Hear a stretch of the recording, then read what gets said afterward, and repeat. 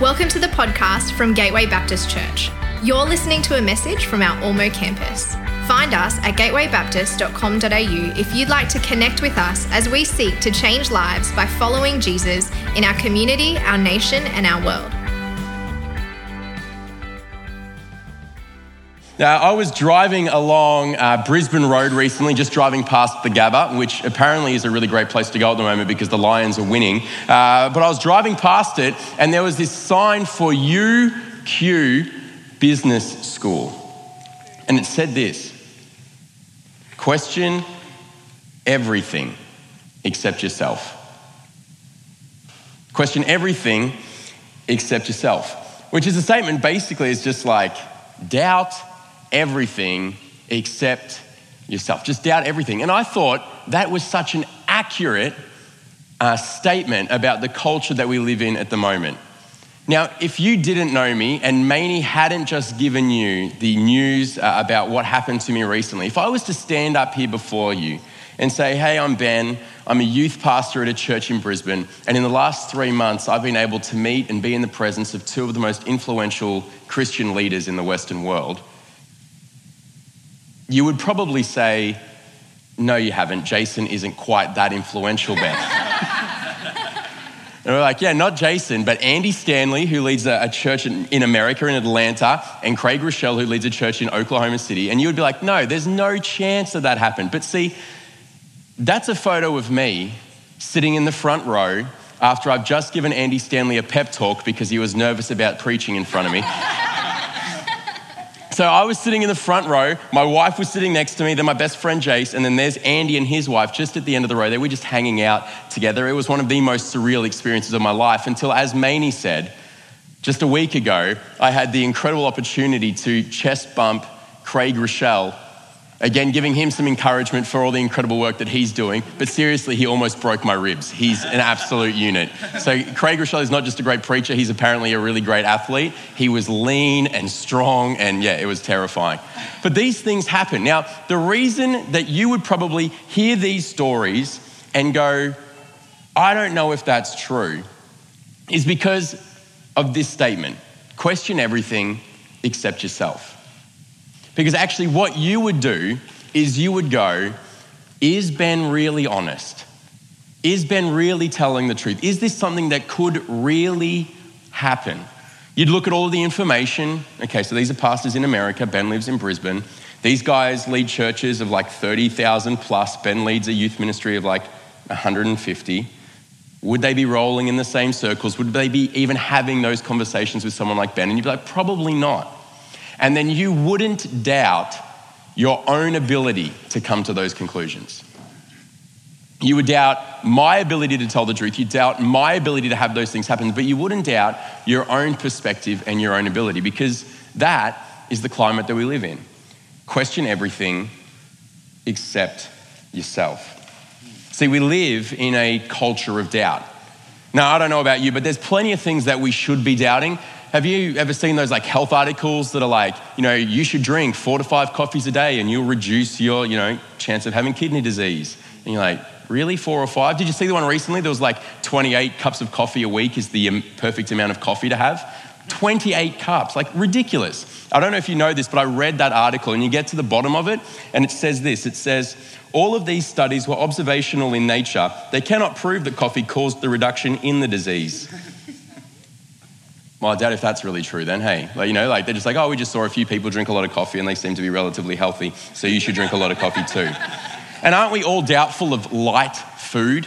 Like anything that has to have light, in quotation marks with an asterisk next to it, really the question is, how good can that thing really be for you? And what have they had to put in to recover from all of the things that they've had to take out? We should be doubtful about all of those things. And young adults, I don't know, maybe this is just for me, but I'm at that age where I'm seeing some of my peers buy homes and they're younger than me. And I go, there's no way they did that by themselves. I can't do it by myself. There's no way they did it by themselves. This doubt, it's like, if I can't do it, they can't do it. But notice again, it's one of these things where it's like, if my experience says it hasn't quite been possible for me yet, then that means surely it's not possible for them too. So we doubt things, we question things, except our own understanding. And I don't know if you've ever heard this phrase before, pics or it didn't happen. You know, like that's basically this idea where we go, if you didn't take a photo of it, if you can't video it, if you don't have the clear evidence for it, then I doubt that it really happened. This is the world that we live in. And so doubt is one of these things that we have to deal with. And I think for a couple of different reasons. Well, one, firstly, as humans, we don't like having to understand new concepts that change our understanding of reality and cause us to have to live a new way. Something that's going to really challenge us or push us to do something different with how we live our lives. Which means doubt actually becomes our best defense against having to be accountable to a new piece of knowledge and therefore a new way of living. If you can doubt that that's true, then you don't have to be accountable to the ramifications of it. See, this attitude and culture though lives and breathes and impacts our faith. Before the Renaissance period, we genuinely lived in a climate of faith, a culture of faith. You know, we can look back on that period of time and see that a lot of people just held true to what were considered staple beliefs. Things like the earth is the center of the universe. No question about that for a long time. You know, people thinking that the earth is flat, although apparently that's trendy to kind of think that that's cool and real these days. You know, like, yeah, the earth's flat, you know, all this sort of conspiracy theory stuff.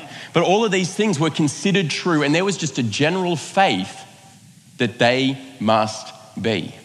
But what happened was some people began to doubt and question and find out that maybe these things that we held to weren't necessarily true.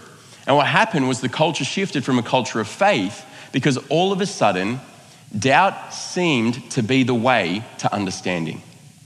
That actually doubt was the doorway to understanding the world that we lived in, to understanding what was really true. And what we've done is we've gone and we've turned that up to the absolute limit, to the point that we end up with this statement, question everything. Question everything.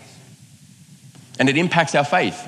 These days, you'll have questions about all of these crazy little things, you know, questions about, was the earth really made in 7 days? Questions about, like, why does the Bible really matter today when it was written 2,000 years ago? And even more. I'm sure if I had a whiteboard up here and I gave us the opportunity, we could fill that thing up really, really quickly with all our questions and all our doubts.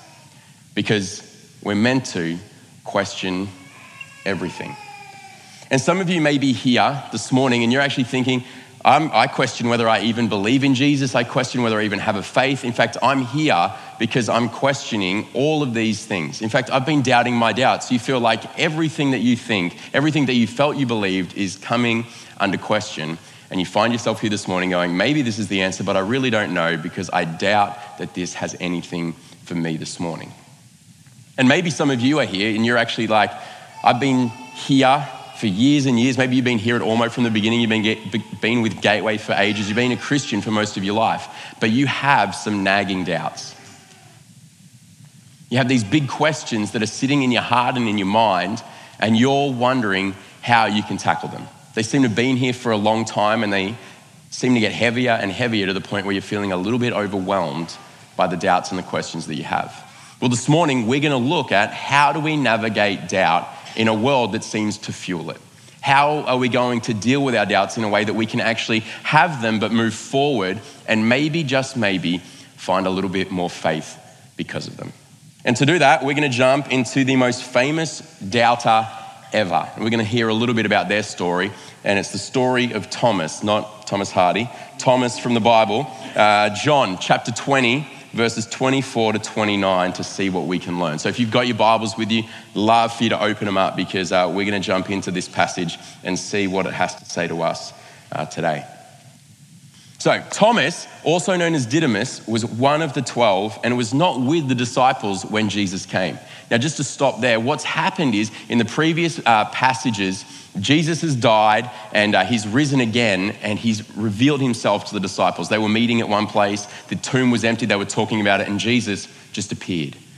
And they were all like, what the heck's happening? All this crazy stuff happened. And Jesus said, it's all right, I'm alive, everything's okay. But the disciples saw this and Thomas was not with them when he came. Thomas was one of the disciples, but he wasn't there the first time that Jesus appeared. So when the other disciples saw Thomas, guess what they said? We've seen the Lord. And guess what Thomas said to them? Unless I see the nail marks in his hands and put my fingers where the nails were and put my hand into his side, I will not believe.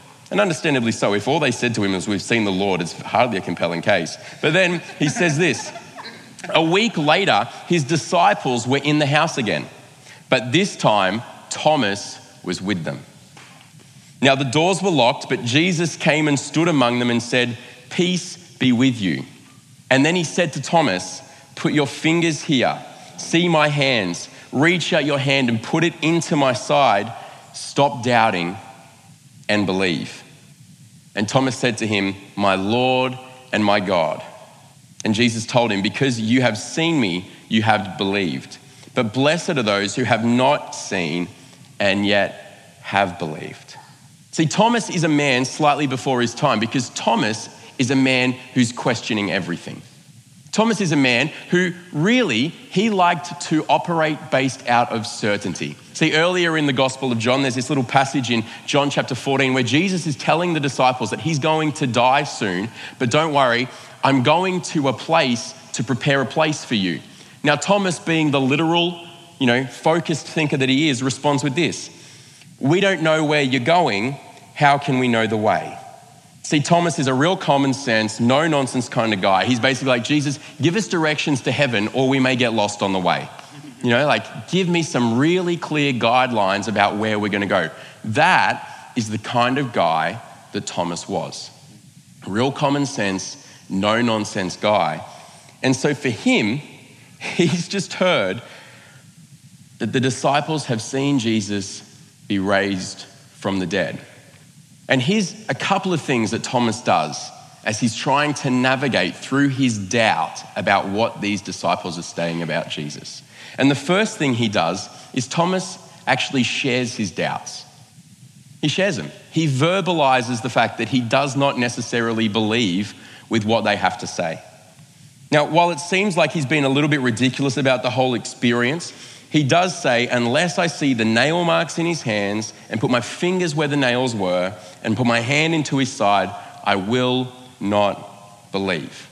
And it's easy for us to judge him quite harshly because we're on the other side of history where it's like, Thomas, come on, Jesus was alive. You should have known it. You look like an idiot. Why didn't you just believe the fact that there was 10 to 15 people who'd seen Jesus? That's actually a pretty compelling case, Thomas. They're not all going to be insane all at the same time. But how would you have actually reacted? See, Thomas was following Jesus around everywhere. He was hoping that he would be the Messiah, and Thomas has made some serious sacrifices. Thomas spent 3 years where he'd sacrificed family, where he'd sacrificed career to follow this man around only for him to die. His hopes crushed, his sacrifices seemingly wasted, and then he goes to see some of these other people who he imagines are going to feel the same way as he does, ripped off, disappointed, confused. Now imagine you're walking into that room feeling exactly what Thomas is feeling, and the first thing that these people say to you is, the guy that you thought was dead is alive.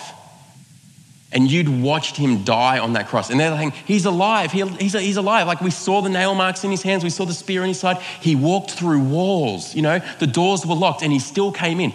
What are you actually going to think about what was said? How many of you have ever seen someone be risen from the dead? Not many, if any. How open are you going to be to this new option, to this new potential reality? Not very open at all. In fact, what Thomas says, I think, is kind of at least a little bit open. I probably would have walked out of the room and said, you guys are all literally insane. I'm going to call the psych ward and they're going to come and collect you all up so you can get the help that you need. But Thomas, he actually just says, I want to see what you said that you've seen. That's really what he's saying, because they would have said these things. This is what we saw. This is how we know it was Jesus. And Thomas is saying, I want to see that too. I have my doubts, but I want to see that too. And the reason this is so important is that it means everyone in the room actually knows where Thomas stands. Because for many of us, when we doubt what someone else says, often what we do is we do something really polite. See, I have some friends and that's news for some of you, but I have some friends and we go to the gym, and for some of them, they're, a little bit stronger than me, and for some of them, they're definitely not stronger than me. No judgment, they're just weak, that's accurate.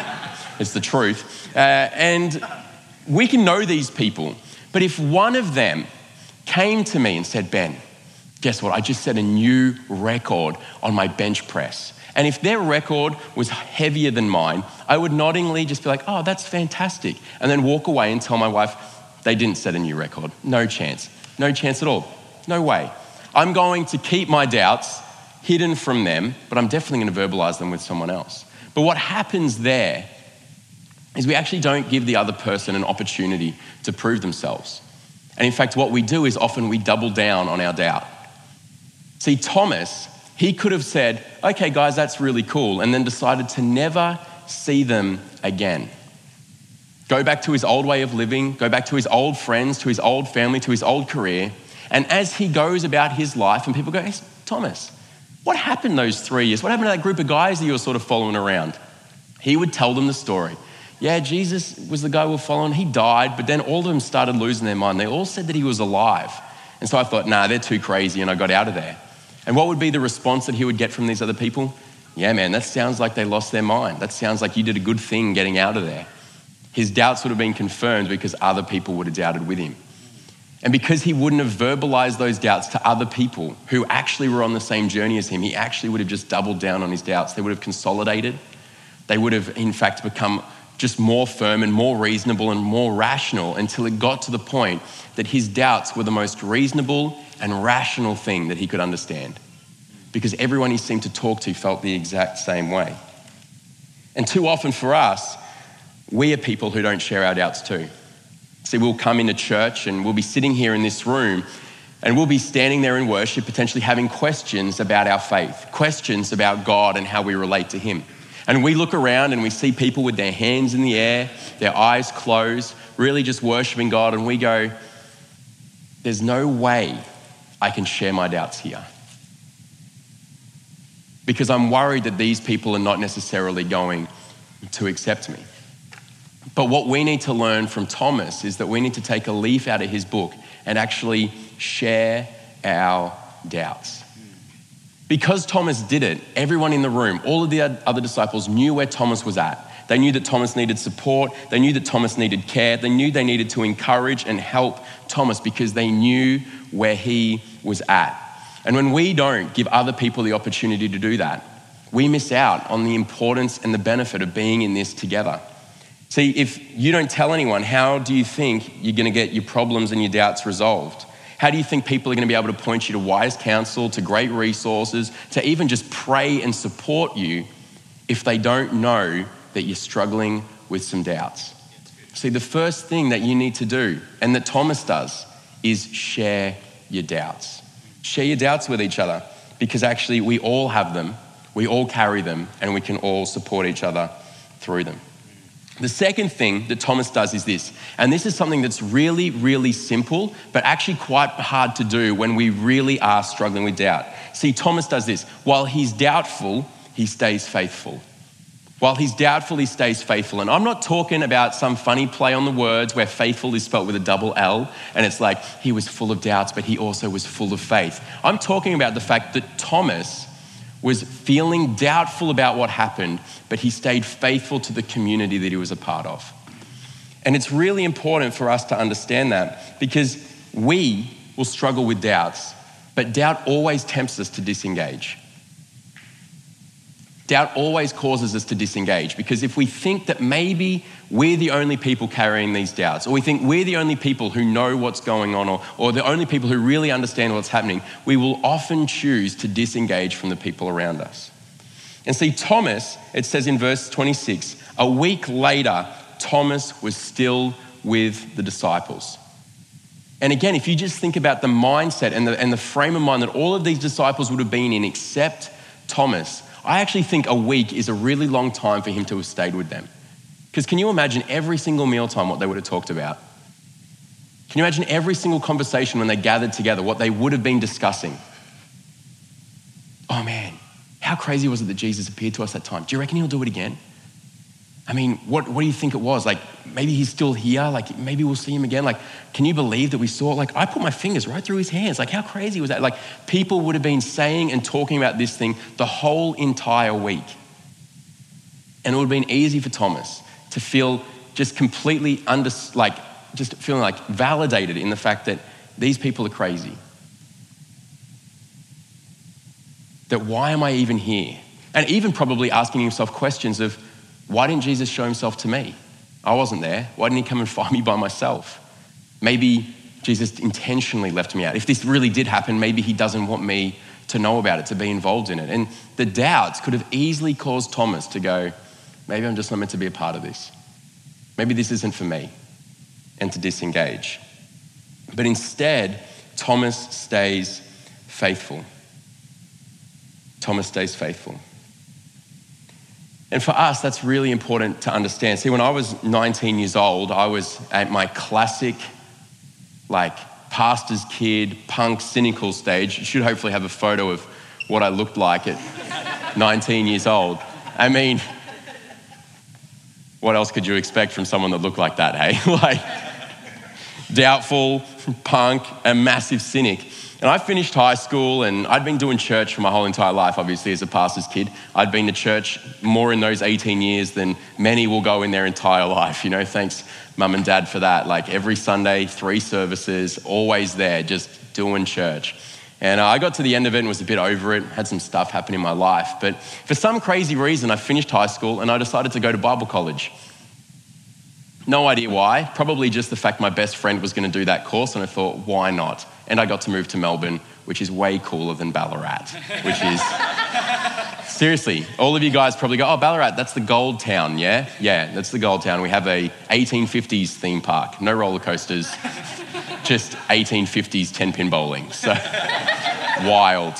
Anyway, I'm leaving there and I was still pretty cynical and pretty over it. I was one of those guys, I really listen to heavy metal music. I would wear shirts from my favorite Christian death metal band called Impending Doom, and they were really aggressive and intense and had all these piercings and got tattoos and all this sort of stuff during that year. I was basically doing the whole doubting everything. Why can't I get a tattoo? I know it says it in the Bible, but why? And then I went and got one, you know, like I would do all of that. And I remember going through the first 6 months just challenging everything. Our Bible college course taught us that, you know, Nestle and Coke weren't very ethical brands. And so when we had to provide lunch for everyone, me and my friend Jace bought everyone a can of Coke and a Kit Kat. And for one of my assignments, you know, we had to creatively engage with the assignment. I did a dance, even though I've never done a dance lesson in my entire life. You know, like that was that cynical edge where it was just like, all of this stuff seems ridiculous, so I'm going to be as equally ridiculous as all of you. And I remember talking with one of my friends who was in the course, Luke, and we were kind of at this same stage together, really wrestling with what we were learning, what we were talking about, and whether it really applied to us at all. And I remember he said to me, he said, Ben, I'm really thinking about just giving up at the end of the semester and just going and working full time, make some coin. And I was like, yeah. That actually sounds like a really good idea. And I felt this relief kind of wash over me because I'd gotten through the first half of the year and I was really starting to get over it. And I really thought, I don't think this is for me. I got too many questions that aren't seeming to get answered. And I really don't know if this is something I want to stick at. Like, I was so desperate to not be there that one day I stayed home the whole day to watch season 3 of One Tree Hill in one sitting. You know, like that's how much I did not want to be there. And I felt like that was kind of for me. I was like, yeah, maybe if Luke bails, I'll bail too, because I won't feel like I was the dropout failure that I already looked like. But we, for some reason, didn't do it. We stayed at it. And I remember going to mid-year Bible college camp. Now, that is probably the most Christian place you can ever go. Like, all Bible college students are away on a camp. Now, I got peak cynical when, for one moment, I still don't know why we were doing it, but it was apparently to connect with God. We stood in the mud in a cold Victorian winter. So get that, cold Victorian winter, without any socks or shoes on. My feet are in the mud and I'm eating an orange because apparently it's trying to help us connect with God. Didn't work for me. All I got was half an orange and really wet feet. But we got to the last night of camp after that experience. And I remember talking to this girl, Kate. And Kate and I had been on a lot of those like Christian youth camps, you know, like SU camps, but in Victoria they're called ESA camps. We've been on heaps of these different camps. And you know what it's like. anyone who's been on a camp, I don't know if this happened at Man Camp, but probably, last night at camp, everyone cries. Now, Friday night was the first and the last night, so I don't know if it all happened all at once, but the last night of camp, everyone cries. And I remember standing there next to the wall, waiting to go in, looking cool with my long hair and stuff. And I remember looking at Kate and I said, "You ready for everyone to cry?" Just classic cynic, yeah, ready for everyone to cry. And she's like, "Better be careful, could be you." I said, "Nah, won't be me. I don't cry. Not externally anyway, just internally. I don't cry. It's not gonna be me." I remember I walked in there and we did the whole classic thing. There was a worship set. I stood there at the back with my arms folded and my brows furrowed. What do these words even mean? Hosanna. I don't even know what that means. Why am I saying it? Classic, just cynic and doubting. The woman gets up there and she's doing the message. And I was like, this is all ridiculous. Just dumb. Can't even remember any of what she said. Anyway, it gets to the end. She's doing the classic response. And there I am at the back watching as people are teeming forward, crying as I predicted. I just want to get right with Jesus. You're at Bible college. You're already getting right with Jesus. What are you talking about? Wow, I just want to get right with Jesus. Just want to get right with Jesus. I remember standing there, I was like, whatever. So they were all getting prayed for, everyone's crying, you can hear the crying, and I'm standing at the back again, just arms crossed, just waiting for it to be over. And this guy comes up to me and he says, "Hey man, can I pray for you?" What do you do at a Bible college mid-year camp with all of these Christian people? You say yes, pray for me, sure. And it was in that moment that literally everything changed. He started praying for me. I was a Church of Christ kid growing up. He was a Church of Christ guy praying for me.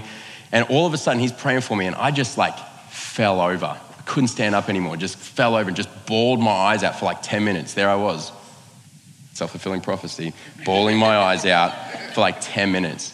But then I sat up and I just started laughing. I was just filled with this insane joy. I couldn't explain it. I laughed for 15 minutes uncontrollably. And there was nothing funny happening in that room except the fact that everyone was crying. That was funny. And then I was just laughing. And of course, I was getting shushed. Everyone was like, what is this dude doing? Everyone already knew that I was a little bit of a punk, a little bit of a jerk. They're thinking, there he is at the back, just laughing at people crying. But I couldn't stop it. I had no control over what was happening. And I remember I walked out of that room a different person. Literally, people like, "Ben, your eyes look different. What happened in there?" I said, "I had a great time. It was really good. I cried and I laughed and it was amazing." But I walked out of there a different person. But the principle of this story and the principle that we see in Thomas's story is that actually it's really important to stay faithful even when we're doubtful. Because for Thomas, if he had given up after he heard that those disciples had had that incredible experience, he wouldn't have been there for the second time.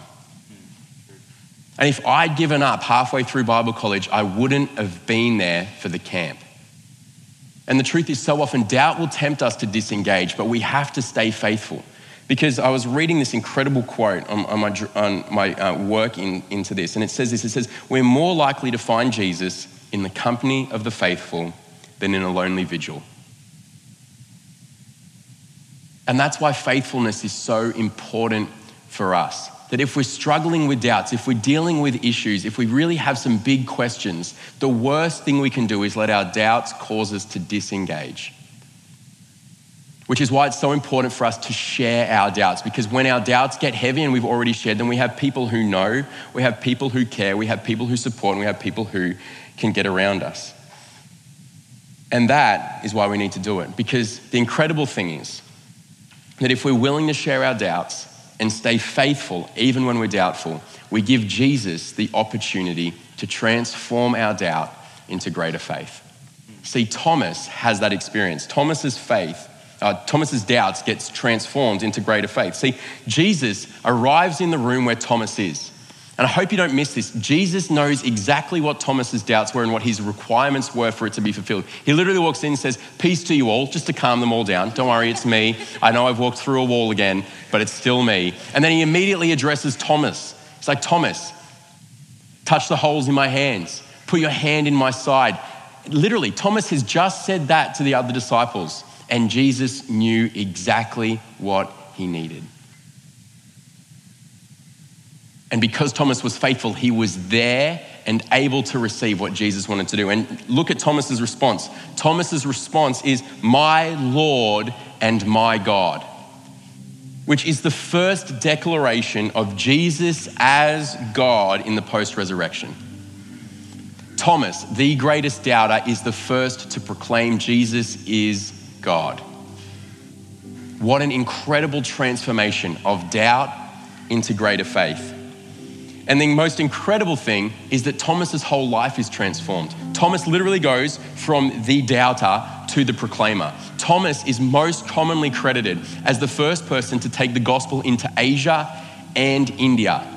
The man who at one point said, "I will not believe unless I see the marks in his hands, the wound in his side, I will not believe." All of a sudden, he's giving his life, leaving his family, leaving his career, to go to places he'd never been, to tell people what he had seen. Thomas's doubt was transformed into greater faith. And the great news is that Jesus wants to do that exact same thing for us. See, Jesus wants to take your doubts and he wants to transform them into greater faith. He wants to transform them into greater faith. And the great thing is that we all have the exact same resources that Thomas had. So if you think about it, Thomas, he got an experience of Jesus. But Thomas had eyewitness accounts of what had happened. And Thomas could have chosen to trust them, and Jesus wouldn't have to have shown up and kind of been like, "Stop doubting, Thomas, start believing, like, come on, you're better than that." But instead, he chose to doubt their eyewitness statements and choose to lean on his own understanding. But we have those exact same statements, those exact same eyewitnesses in our Bible. See, the New Testament is written by people who were either eyewitnesses themselves or who had access to eyewitnesses to record and write their story. That is the resource that we have. If we ever have questions about who Jesus is, about what Jesus has done, about who Jesus claimed to be, we can find the testimonies of eyewitnesses who can support us and encourage us through our doubts. But for us, what we have to do is we have to be willing to verbalize, to share our doubts with others, and to stay faithful even when we're doubtful. Because if we do, Jesus is able to transform our doubts into greater faith.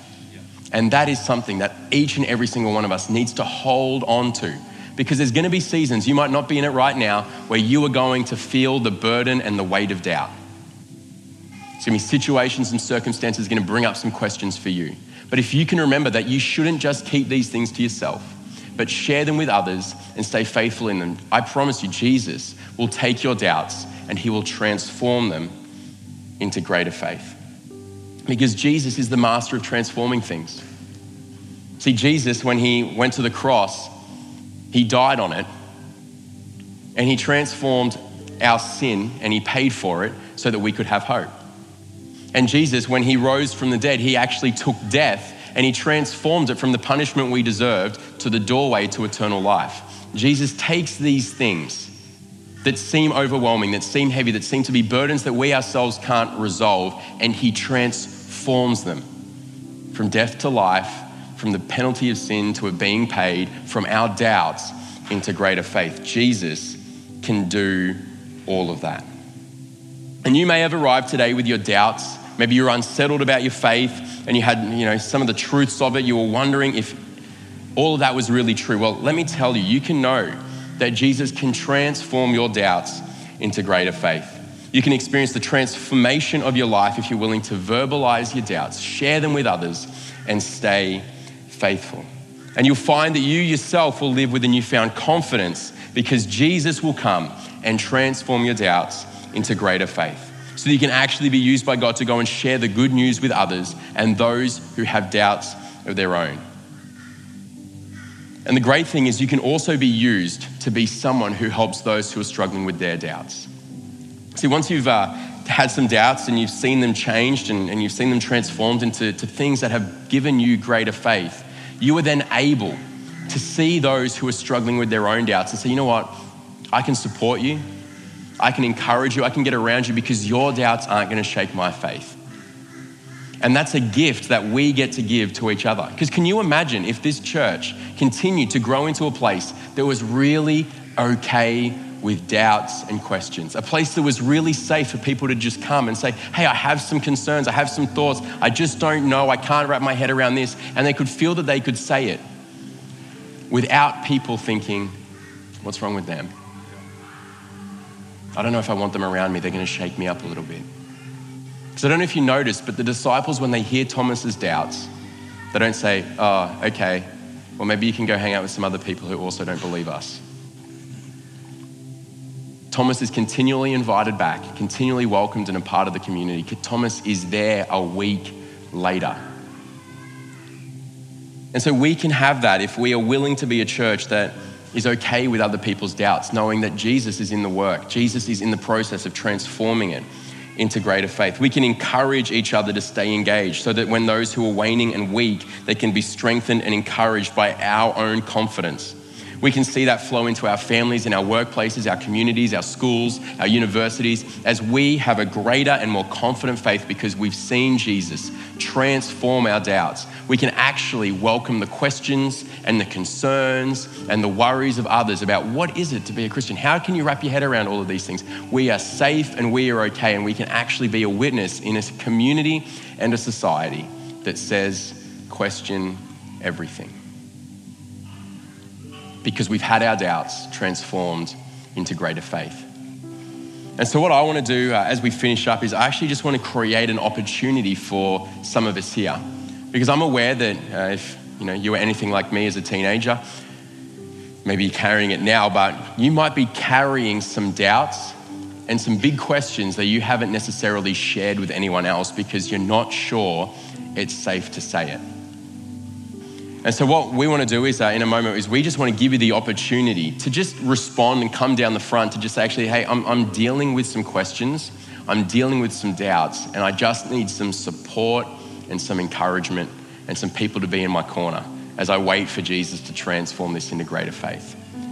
And the beautiful thing is that you're going to come down the front and you're going to have some questions, and I can guarantee that what you think is a question that only you've had, that only you've asked, is a question that many, even in this room, have been asking, have hopefully even had answered and can be able to support and care for you through this.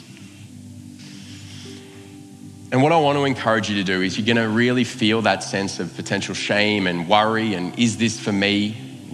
What are people going to think? But we've seen that what Thomas does is two really simple things, but also two really hard things. He shares his doubts and he stays faithful while he's doubtful. And what we want to do is we just want to invite you to take step number one, to just share your doubts, knowing that it's going to help you to stay faithful even when you feel doubtful.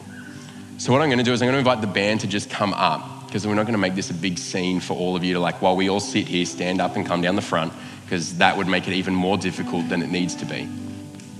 But actually what I want to do is just during this next song, as we sing to finish, is that if that is you, if you've been carrying some doubts, if you've got some big questions that have been weighing you down and you haven't shared them with anyone else, I would love for you to just come down the front during this next song. Andrew will be here and anyone else from the prayer team will just be down the front ready and able. And what I'd love for you to do is literally just say, hey, I'd love some prayer for my doubts. And I would love it if you feel comfortable to maybe even just share it for the first time. Just say, actually, here's my question.